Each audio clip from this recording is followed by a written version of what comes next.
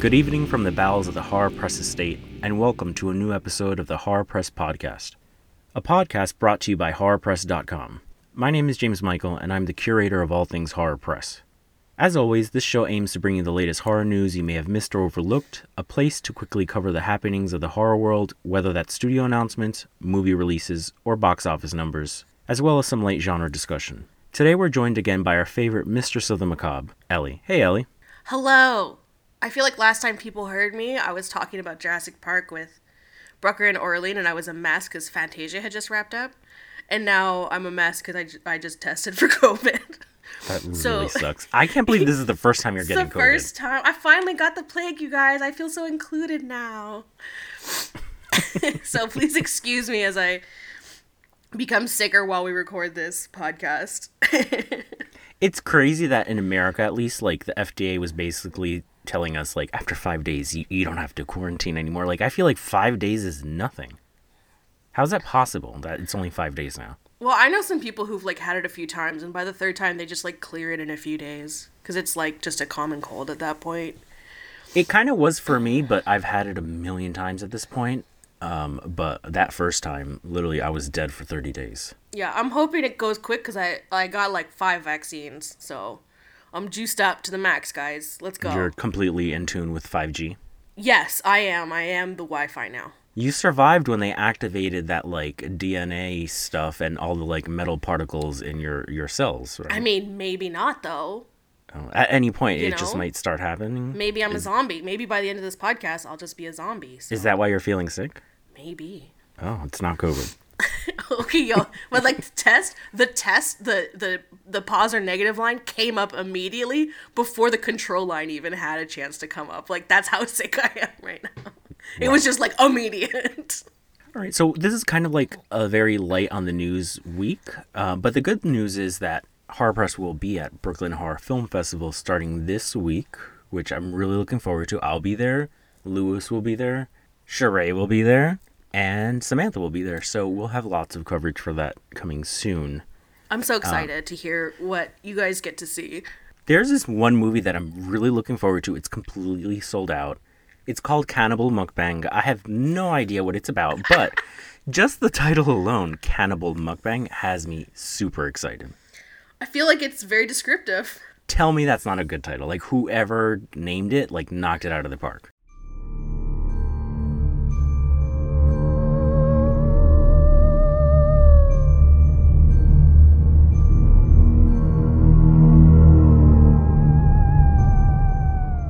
Some streaming news, because this was kind of like a big week and a big month for streaming itself. Boogeyman is now on Hulu. That came out, I think, on Friday, October 5th.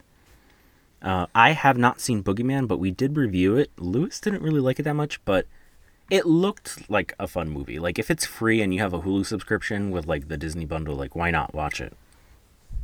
I liked it a lot. I watched it when I was house sitting alone in the middle of the woods. So, I did have to take some breaks because it's a very spooky story.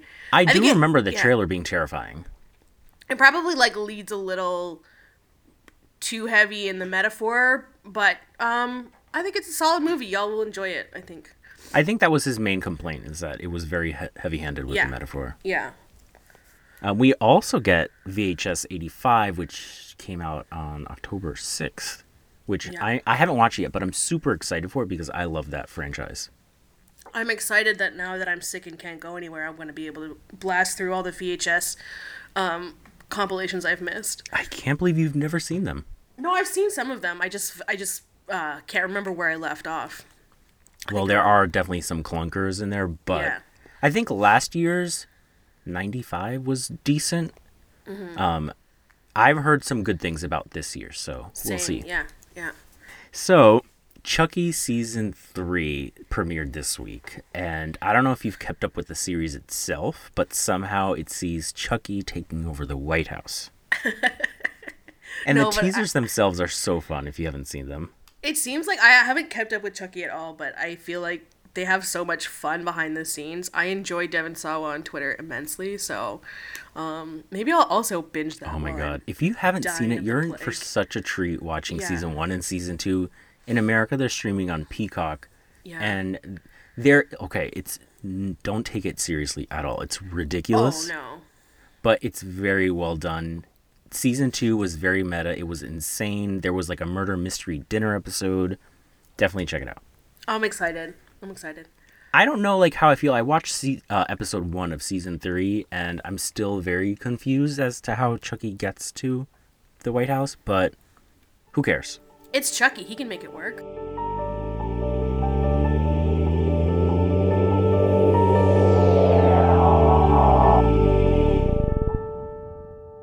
Our next bit of news is that we're getting a Terrifier 3 teaser that's premiering ahead of the Terrifier 2 re-release in theaters that's coming November 1st. And Damien Leone has gone on the record to say, it's a, like, legit meaty teaser trailer. Like, it's not a 10-second clip. It's got meat to it, and I'm very excited. I may just go rewatch it just for that. I can't believe Terrifier 2 is going back to theaters. That's so wild to me. I remember when it first premiered, and we were getting all these emails saying, like, please help promote this. It's only going to come out for one day. And then it turned into a full theatrical run. I watched it once it was out on VOD, and it looked so incredible. Like, it was disgusting, don't get me wrong. Legit had beautiful cinematography in it. Like, very impressive. So I'm excited to see what he does for 3. And I'll probably hold off on the trailer, because I usually hold off on trailers, but still, I'm excited for him. I wonder what direction they're going to take 3 in, since they kind of like did this weird mythology type approach with the girl and are they good versus evil? Like, are we going to get angels versus like demons? The little poopy diarrhea girl? Like, are we going to find out about all that? Who knows? Do you think we're going to get more diarrhea in Terrifier 3? To be honest, I hope not. I don't need more of that.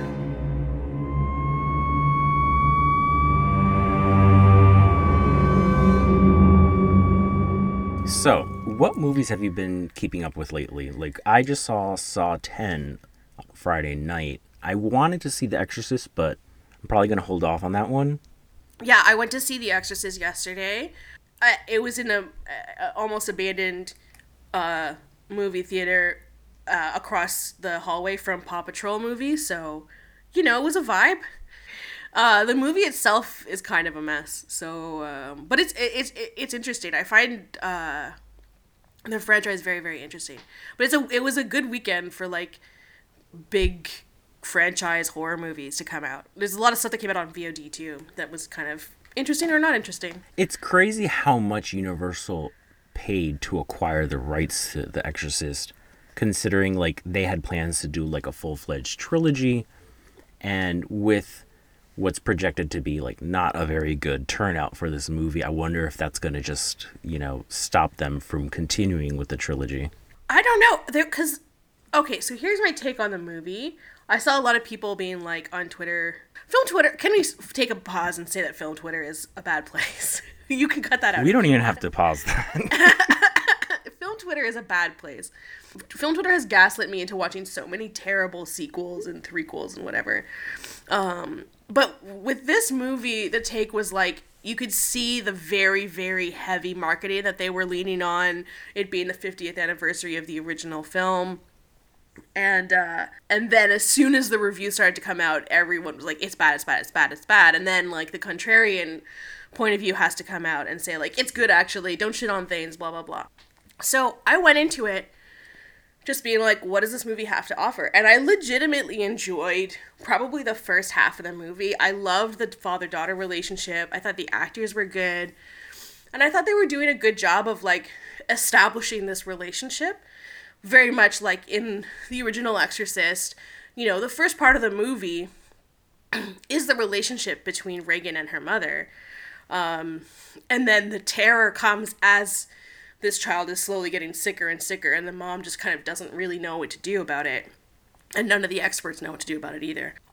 So I was enjoying that in this movie. But then the turn comes where they suddenly are sandwiching in Ellen Burstyn, and like, no shade to her, she's a queen, I love her, and sort of like adding in this like legacy lore, and that's when the movie just completely falls apart. It's to me, it feels like it was like sandwiched in, and it feels like stuff was cut out of the of the sort of narrative and the backstory that would have been included had they not had those, like, few scenes with her. So without being too spoilery, how the hell do they even, like, work her into the movie when this takes place, like, 50 years after the fact? It's essentially like someone is like, have you considered exorcism? Okay. She's like an exorcist expert. So they bring her in to, like, kind of exposition dump.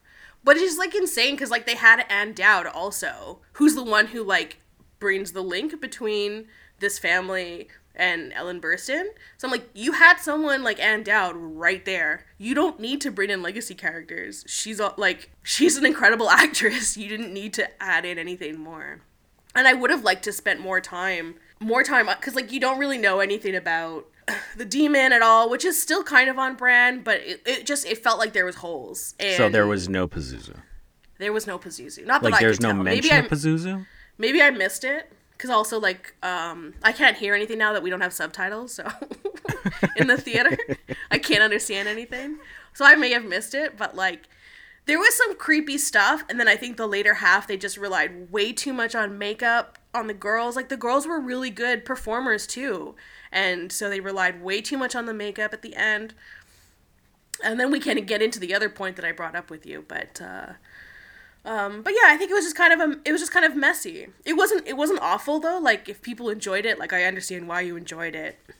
I really didn't hate it. I didn't feel like I wasted my time at all. If you don't like the story for the plot, okay, does the story at least push the envelope when it comes to effects? Did we see anything new, or it's just same old rehash shit from Exorcist? No, it was interesting because, like, I had just, if you hang out on my Instagram page, you know, I talked about a few different William Friedkin movies, including The Exorcist, and I really got to appreciate, like, going back and watching a bunch of his movies, I got to appreciate his style as a filmmaker and his aesthetic in particular. You know, his style is very reminiscent of a documentary film in that the camera is finding the actors, right? The camera... he sets up the scene where it's like, here are the limits of the actual physical space. The actors will move around it, and it's the cinematographer's job to find them and the actor's job to find the camera. He's talked about that. He talked about that a bunch in various over the years. And it makes for really dynamic films because the film never tells you what's scary. It never tells you what you're supposed to be looking at.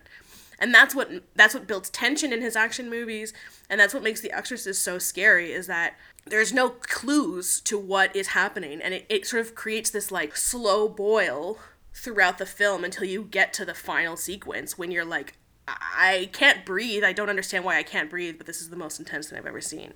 And in this movie, like, I could see it right away. As soon as they were trying to do something scary, there was jump scares, there was, like, cutaways. So you never got a sense of the space. You never get a sense of the violence.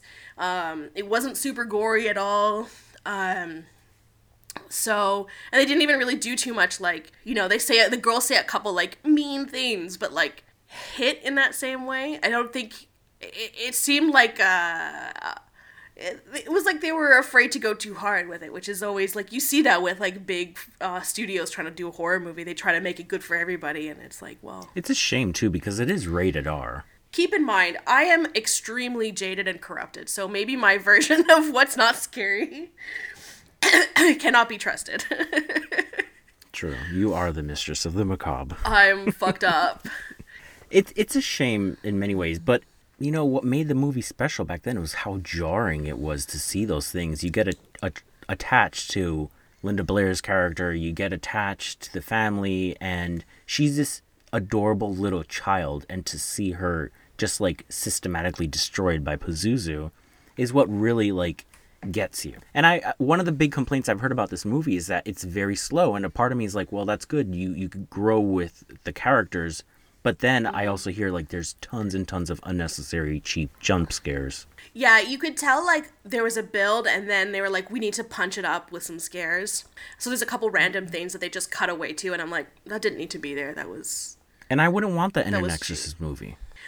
I mean, Exorcist movies, I think it's interesting that it's kind of wild that Universal acquired these rights, because Exorcist, like, possession movies in and of themselves are not necessarily problematic, but exorcism in it specifically has kind of like phased out over the years as like something that's like quite scary.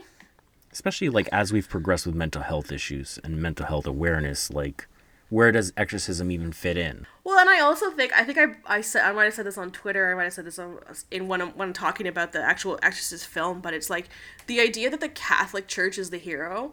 Like, no. The Catholic Church gives a shit about children. Absolutely not.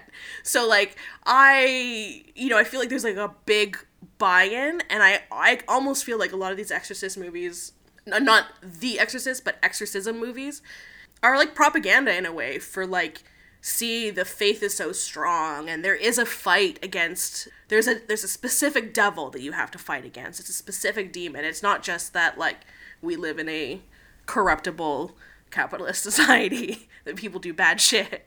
It's a big buy-in for me personally. And this movie kind of tries to address that by like introducing root magic as like, I think that's what she called it. Again, there was no subtitles and my ears I think are very bad.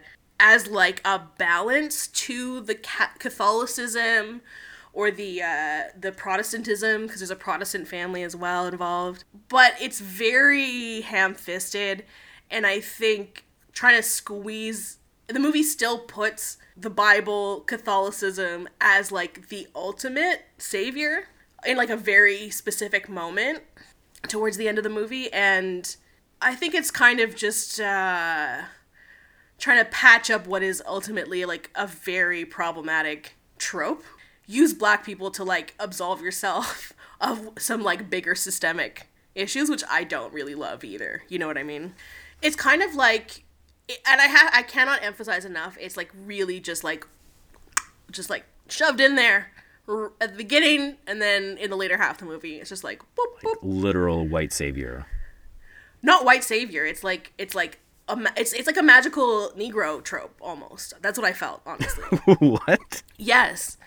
Like, this black person will have the deeper, more wise knowledge to, like, cure these, like, Western families.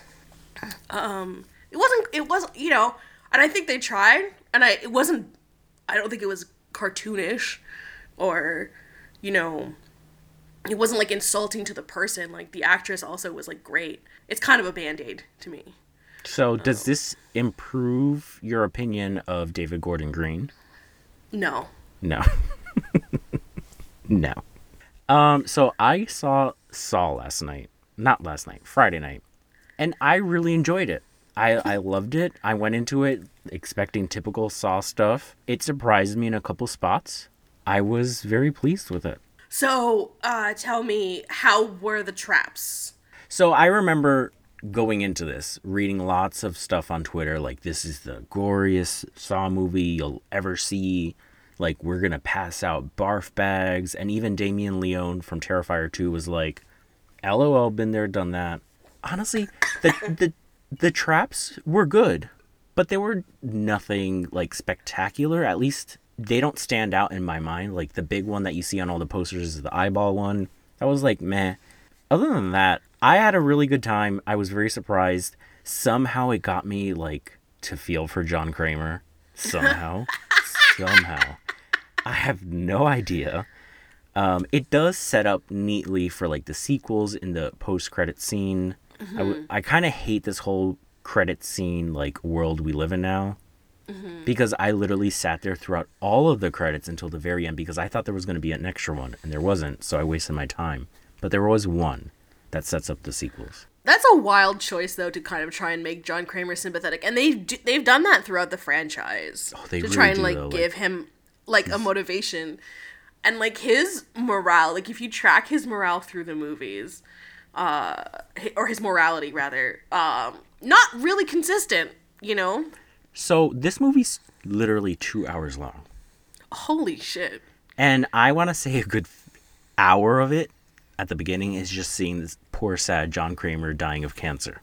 And then the rest of the movie is literally just him being John Kramer and putting people in traps with Amanda.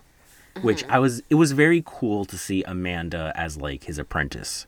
Mm-hmm. Mm-hmm. But I found myself getting very confused because it was like they did a decent job of making me sympathize with this little old 90-pound man dying of cancer. I mean, that's also kind of like why the Saw movies have never really been my thing, because it's just like, I feel like it's just like a horror version of Batman. Like, you have this like vigilante who's gonna clean up the streets by like what, torturing a bunch of people who like stole some shit, like who were just trying to like get by, who like, you know, got away with some sketchy shit. Like, I don't know, go kill some politicians. I don't like understand. Go kill some warlords. Like, why are you going after people who like, you know, did insurance fraud or whatever? Like, you know, like, I don't care. The logistics. I was sitting there like during the movie because there's one very specific trap that has like, he must have welded the shape to look like some Aztec god, right? Wow. And I'm thinking like, they mentioned the time span. It's like 3 weeks between his experimental cancer treatment that he was like let go and like when he captured them. And I'm like, how the fuck did he design all these traps in Mexico and then make like this ornate Aztec god helmet?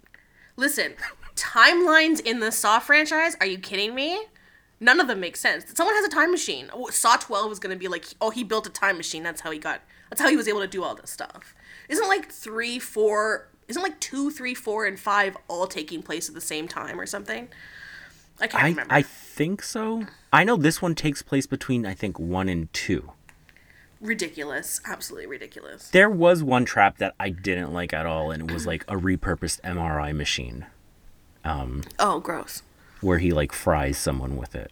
No. Yeah. I enjoyed it. It was fun. 2 hours, I turned off my brain, except for like half of the movie where I was like, Jesus Christ, why am I sympathizing with this man?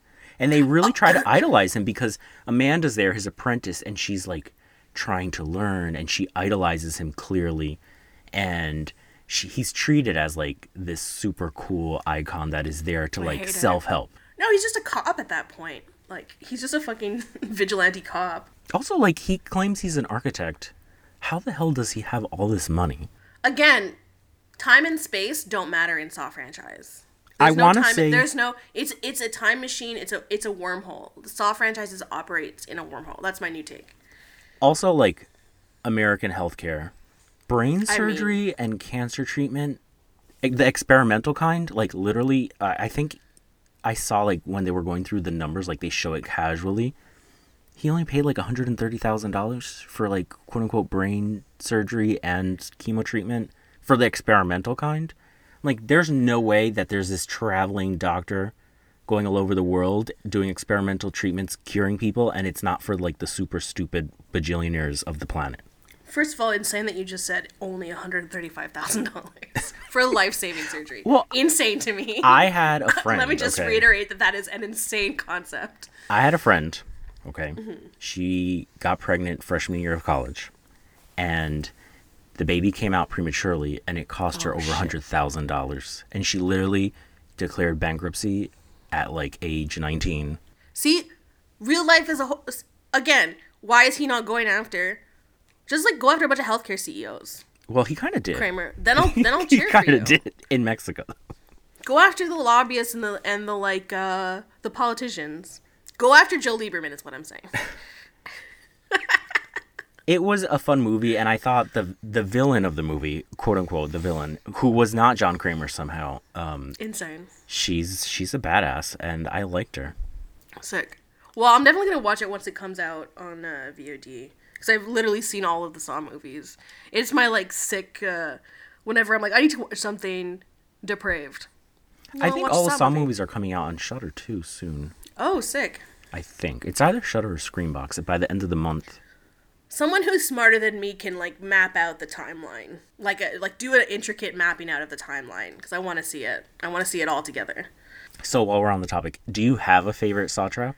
Favorite is a strong word. Okay, which one has made you squirm the most? Oh, the Needle Pit. Yeah, for sure. Needle Pit is so memorable, but also for me, it's a tie between Needle Pit and, for whatever reason, the fucking car seat cushion.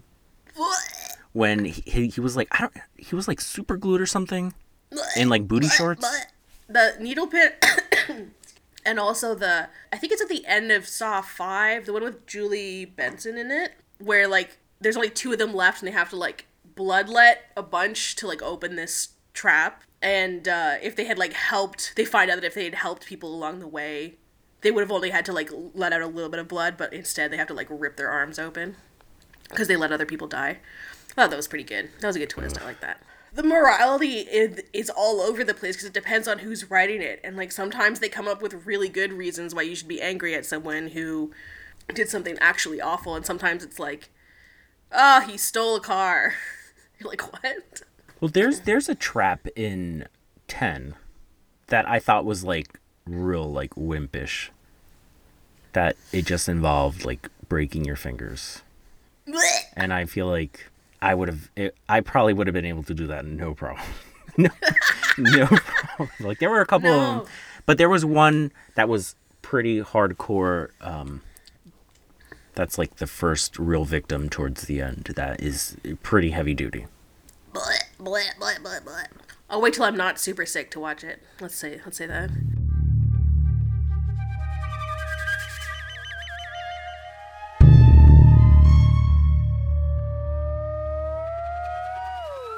So are there any movies that you're looking forward to that are coming out? Oh, there's a bunch. I have to look at I went through a bunch this weekend, too. I watched Totally Killer. That was, like, really, really fun. I watched, I'm really looking, I mean, it's not technically horror genre, but I'm really looking forward to Killers of the Flower Moon. Literally have been looking forward all year to that movie. It's weird that Apple is behind that movie. I mean, get that bag before the Apple has, like, a vault of unlimited money in a bunker underground somewhere. Like, they're fine. Just take their money. I'm sure it'll be out on Apple TV soon because they really want to make Apple TV happen. And I've had a subscription to that for like a year and I haven't turned it on once. I don't know, because Scorsese's really pushing. I mean, they're going to push it for a big Oscar movie. It's going to be a big Oscar movie for sure. So they're going to do probably a very extended theater run like they did with The Whale. You think? Yeah, I think so. It's Scorsese. It's like probably going to be his last big epic movie. He's an old man. Yeah, but it's Apple and they're like juggernauts. I don't know. We'll see. But other than that, I also watched Sound of Freedom this week, which was a wild experience. I commend you for that. I hope you like pirated it and you didn't pay for it because No comment. No comment. I did nothing wrong.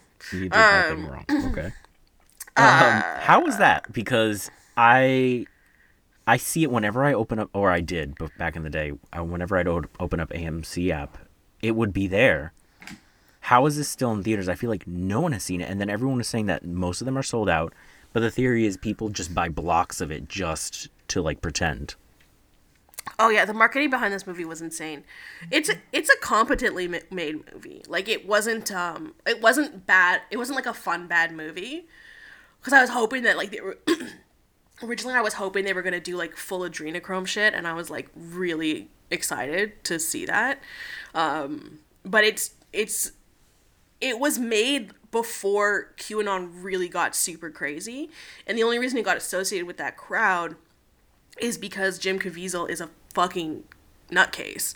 And a fascist and a whatever. Didn't he, one of them just recently, like, get caught for, like, child trafficking or something? Oh, they do trafficking in the movie. The plot of the movie is them trafficking children to save the children.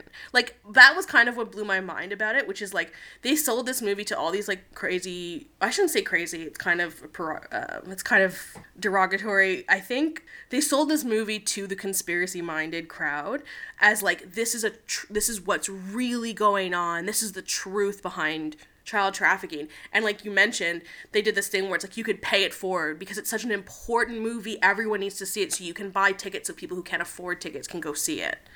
So you're donating tickets through this website. So, like, huge theaters were sold out, but, like, people weren't necessarily going to see the movie, which just made more people, like, conspiracy-minded, being like, I was in an empty theater, and, like, but it was said it was sold out, and anyway. But the plot of the movie is them trafficking children. They go to a trafficker as DHS employees, Department of Homeland Security, no less. They go to traffickers and say... and undercover as some rich psychopath And they're like, bring me 50 children to this island where we're all going to have a party for rich people. And then they do. And the whole movie frames it as like, we rescue these children. It's like, no, you paid someone to go kidnap children because they were like, oh, this rich guy has money and I'll just bring him a child. And then I was like, that's a wild plot for them to have written. Oh no, they show footage of the actual raid that they did. So this guy, Tim Ballard, Operation Underground Railroad, speaking of racism, who has since been dragged for being an absolute sex pest, who this story is based on, who Jim Caviezel is playing, would do these operations where he's I'm making heavy quotations here, saving children, but he's actually incentivizing actual trafficking. And he's traumatizing children. The movie is somehow, it's like, oh, because at the end they weren't assaulted, it was good. It's like, no, you still paid someone to take them to another location, which is the literal definition of trafficking. And this is a movie that was signed off by the Department of Homeland Security, too, who coincidentally runs ICE, which has an enormous detention facility of unaccompanied minors and is contributing greatly to the problem of child trafficking. So this movie is just through and through propaganda, fascist propaganda, in my opinion. Don't comment, Horror Press, if you disagree. Just come at me. But yeah, the movie sets him up as like this Christ-like savior, and it's just wild.